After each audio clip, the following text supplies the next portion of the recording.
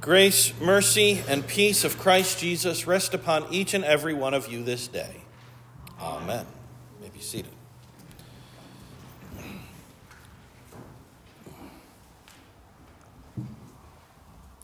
Days like today are actually very difficult for a pastor. With so much good, well-known material to work with, how do you decide what to preach on? Just look at the gospel lesson. Jesus is the good shepherd who lays down his life for the sheep. The hireling is not at all like the good shepherd. He is more like the thief from the section right before this, who only comes to steal, destroy, and kill. This hireling, not to be confused with pastors and teachers and other professional church workers, which is how this is often mistaught and misunderstood by folks who claim to be spiritual or faithful, but who also have an axe to grind with organized religion. And anyone telling them that they may actually be wrong in some parts of their belief is really nothing more than a mercenary. That's actually what the Greek word misthoutos is driving at. This term is not referring to somebody who receives support in their vocation as Christ's faithful servant and under-shepherd. No. This word refers to a person who is nothing more than a wage taker. They are only in it for the money. They only care about their bank accounts, about themselves. They do not care one whit about anyone or anyone else. As long as I get paid. Open communion? As long as I get paid. I don't want to make waves or offend anyone. Visit the sick, the shut-in, the imprisoned. Am I going to get overtime for that? Easter attendance broke 100. Do I get a bonus? Do I get a raise? Call sin what it is, even though it might make our biggest givers upset and create some empty spaces. Well, we don't want to do that. It's bad for business. This is a misthoutos. Luther called them belly servers. Now, such a designation certainly can regrettably pertain to those who hide behind the title of pastor or deaconess or teacher, but it is certainly not restricted to those offices either. Many a person is founded and grounded in the concerns of mammon.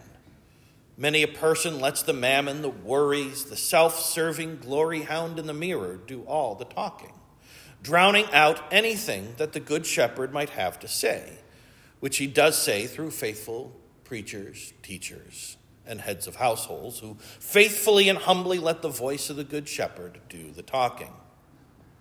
Many a congregation and many a pastor is threatened by belly serving, wallet serving, glory seeking folks who make it a point of letting everyone know that they put money in the plate and they are not going to continue to pony up if they are not going to get what they want. I'll just take my business elsewhere. There's a sermon, right? The wolf comes, trouble heats up, and the misthoutos splits. Some pastors do not put up a fight, opting instead to hit the ejection seat and take a call to a different congregation, leaving the flock to be slaughtered by the wolves in their midst. That is a misthoutos. Principals and teachers do it too. So do parishioners. It happens all the time, and yet the voice of the Good Shepherd still rings out in spite of us. The Good Shepherd does not abandon us. He seeks us out. He loves us. He stands and fights for us. He comes to us to feed us, even as the wolves and thieves and the misthoutos are all about. He takes us up, guides us, leads us, protects us, provides for us. His rod and his staff comfort us. His voice bespeaking, bestowing, and imputing his peace upon us. And that is really where I want to focus in on today. The Good Shepherd and his service to us and for us. I know that this concept, this divine reality of the singular, unifying, life-giving voice of the Good Shepherd is understood by most everyone here. We get it. It does not matter whether that voice is heard through a faithful pastor, a faithful teacher, a faithful deaconess, or a faithful elder, or a faithful head of the household, or even a faithful little child. The Good Shepherd speaks through all of them. Those who hear you hear me. It is his voice that is heard. The other sheep who will hear his voice, that's us. We get it.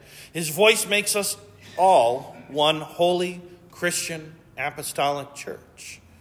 His voice unites us from Adam to Abraham to Moses to us today in himself and his love. We are a communion of saints in him and because of him. The reason Jesus gives for the Father loving him, because I lay down my life for the sheep. Now, I know that everyone here knows exactly what this is referring to. This is referring to the death and resurrection of Jesus. But did you notice something? We automatically fill in the resurrection blank. Jesus never says here that the Father loves him because he lays down his life and takes it up again. He has the authority to do that, which he does make clear, but the Father's love isn't based on his authority. It's based on Christ's sacrifice, the very fact that he does lay down his life for the sheep. And here, surprisingly, is where a lot of good Christians tend to get it wrong. Jesus dies for the sheep. This is good, right? This is why the Father loves him. He even says so. Okay, so what good does that do the sheep? If the shepherd is dead, now the sheep are left unprotected, right? Without the shepherd around, now the wolf can take his time as he scatters and slaughters the sheep. There is more to it than simply dying. There has to be. There must be. Every time I read this portion of gospel, I'm reminded of a conversation General George Patton is supposed to have had with a young, hard-charging, and motivated enlisted man. The enlisted man says, "I'm ready to die for my country, sir." It sounds great, right? How patriotic, how brave. Patton wasn't impressed. "Son, you don't win wars by dying for your country. You win wars by making the enemy die for his." This is what's so often missed in these words of Jesus. It's not just that Jesus dies for the flock. Yes, we are saved because Jesus died for us once for all. You know as well as I do that the cross is often ignored or forsaken. People don't like it. It's too gory. It's too old-fashioned. It offends people. Good. It should offend you. Your sin is so great that God himself had to die for you. But there's more to the story. Like St. Paul says, if Jesus is still dead, we are to be pitied most of all. Our faith and our hope is all in vain. If Jesus is still dead, if his rotted, decayed remains still reside here on earth in some tomb or ossuary or crypt, we are dead. We have no future, no hope, no salvation. God the Father does not love Jesus simply because Jesus dies fighting for the sheep. No, that would be no different than the young private dying while fighting for his country. It's brave, it's noble, it's heroic, but that is not why the Father loves Jesus. God the Father loves Jesus because Jesus offers himself up in the place of the sheep. There is a difference. You see, death is required. That is the wage of sin. That is the price of being at enmity with God. That is the price of rejecting him and his grace and his love. That is the price of self-serving, glory-hounding, Misthotos-type unbelief. Death, temporal and eternal, physical and spiritual. If the debt of sin is going to be paid, death is required for payment. Blood must be shed. But here is the problem. All the blood of Adam's offspring could be shed, and it still would not be enough to pay for even one single sin, let alone an eternity's worth of them. No matter how good or noble or heroic you may be, Even if you laid down your very life to make atonement for sin, you would come up empty. You simply do not have the right currency. Only the blood of the sinless can cover over and make atonement for sin. And there's only one sinless one, Jesus, the Good Shepherd. He willingly lays down his life in place of the sheep. His love for the sheep is so deep and so full. His love for his Father is so deep and so complete that he willingly gives his life so that the sheep will not have to die. And he does this with all divine confidence, peace, and assurance. After all, the Father has given him all authority over death. Jesus already knows that he will vanquish death. He has nothing to fear. As he is laying down his life, as the blood is pouring forth from his wounds, as the life is ebbing away, and the weight of all the sin for all mankind, the whole righteous wrath of God against sin is crushing down on him, he remains faithfully at peace. He knows, he trusts. Yes, he will die, and he will rise again 3 days later. He will die, and to heavenly paradise will his soul go, and his soul will be reunited with his body 3 days later. And he will be raised again from the dead, body and soul complete.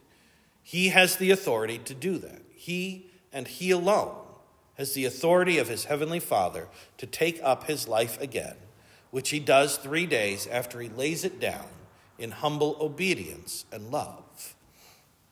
This is precisely why we faithfully fill in that resurrection blank when we hear Jesus foretell how he will lay down his life for his sheep.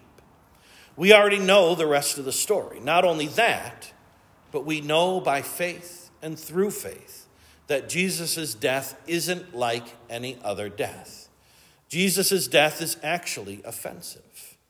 That is, it actually serves to destroy and kill the wolves, the thieves, and all those unrighteous, belly-serving misthotos. The cross is God doing something about your sin, about your death sentence. The cross is where the head of that wicked serpent was crushed. The cross is where all sin, death, and the devil was defeated. The cross is where Christ himself declared, "It is finished." That the cross is what it is all about. I say all this only because it is very easy to look around at the world we live in, the valley of shadowy death and darkness, and be terrified and depressed and hopeless. It is very easy to become paralyzed with fear, to say nothing and do nothing because of all the offense and grief and shame that being faithful would incur. It is very easy to look around at all this darkness and fear and death and despair and wonder if God even knows or cares what's going on here. It's very easy to doubt Christ's word of victory. What's finished? The devil is still winning. Evil is still triumphing. Look around you. What's finished? Do not trust your eyes. Trust your ears. Behold your substitute. Behold the Lamb of God who takes away all the sin of the world. Behold your good shepherd who has laid down his life and taken it up again for you. His death and his victorious proclamation declare your victory and your peace, for you are baptized into him, into his death and resurrection.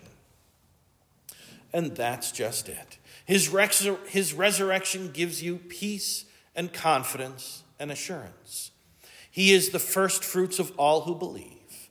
His resurrection will be your resurrection. The empty tomb, the pierced hands and riven side that our Lord and Savior still bears in his resurrected body are all proof, all receipts for that divinely atoning Good Friday transaction, which was made all for you. Jesus died for you. Jesus rose again from the dead for you. Jesus lives for you. And because Jesus lives, you too will live. His victory is your victory. His joy and peace is your joy and peace. It is not something you have to wait for, as if you will never know Christ's peace and joy until you get home to heaven. Yes, it will all certainly be better in heaven, but you have that peace and joy right now. The victory is yours right now. Your good shepherd is holding it out to you and proclaiming it to you in your hearing right now. And so may this gospel truth of your ever-present good shepherd give you the confidence, the blessed assurance, the joy and the peace that comes only from him and surpasses all human understanding. In his most holy name,